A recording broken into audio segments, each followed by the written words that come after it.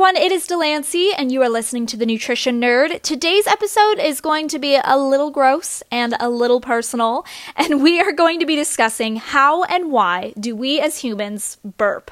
Now, everybody burps, so I don't think I need to describe the event to you. But what if your burps are noticeably more frequent, or if they smell bad? Could your burps be telling you something? Well, thankfully, burping is the least of your worries. Unless they're accompanied with other GI symptoms, they rarely are a sign of something serious.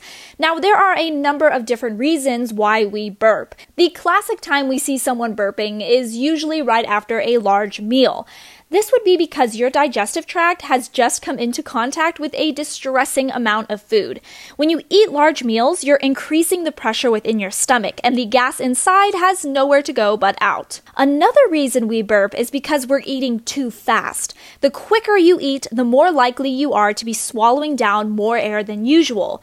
Sucking on hard candy, chewing gum, smoking, as well as hyperventilating are also stellar methods for sucking in some extra air. Another thing to consider is your diet. Certain beverages, sugars, starches, and fibrous foods can really do a number on the digestive tract, leading to excess gas. So if you want to burp less, stay mindful of carbonated drinks, onions, cruciferous veggies, eggs, and garlic, to name but a few. Of course, if you truly think you have a burping problem, you can always consult your doctor or a registered dietitian.